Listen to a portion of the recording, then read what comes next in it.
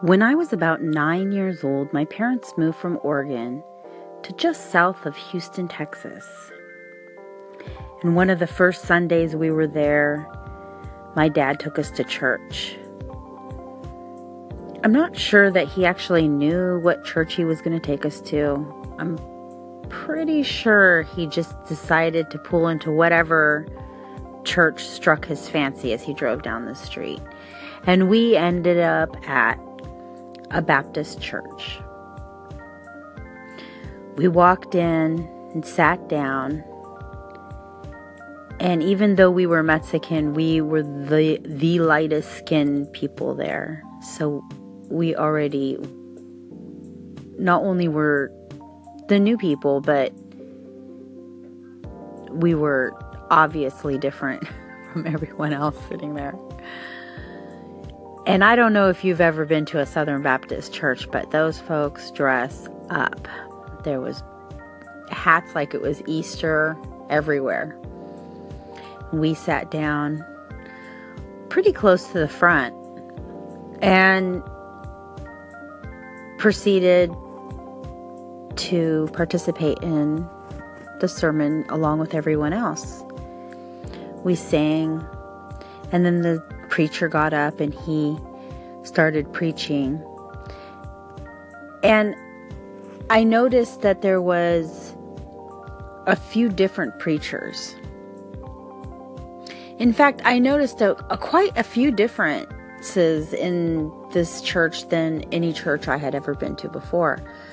First off, when we first sat down, there was all these chairs behind the minister.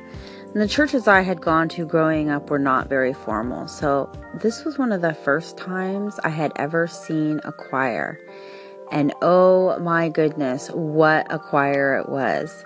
Southern Baptist churches do not disappoint when it comes to the choir singing. And nobody was up there in the beginning. And then all of a sudden you hear the music start and you hear voices singing behind you, and you look behind you and here they come dancing up the aisle all the way up into the chairs, and they sing their songs. It was definitely a show for my 9-year-old eyes. So after the pastor sat down, there's a row of men that he sat with. Once again, like I said, I didn't go to large organized churches growing up, so I didn't know that churches had more than one pastor sometimes. So that I guess that's who was all sitting up there. Well, as the pastor sits down, my dad decides that it's time for him to get up and speak. And so he gets up, pulls up his pants, and starts walking up to the pulpit.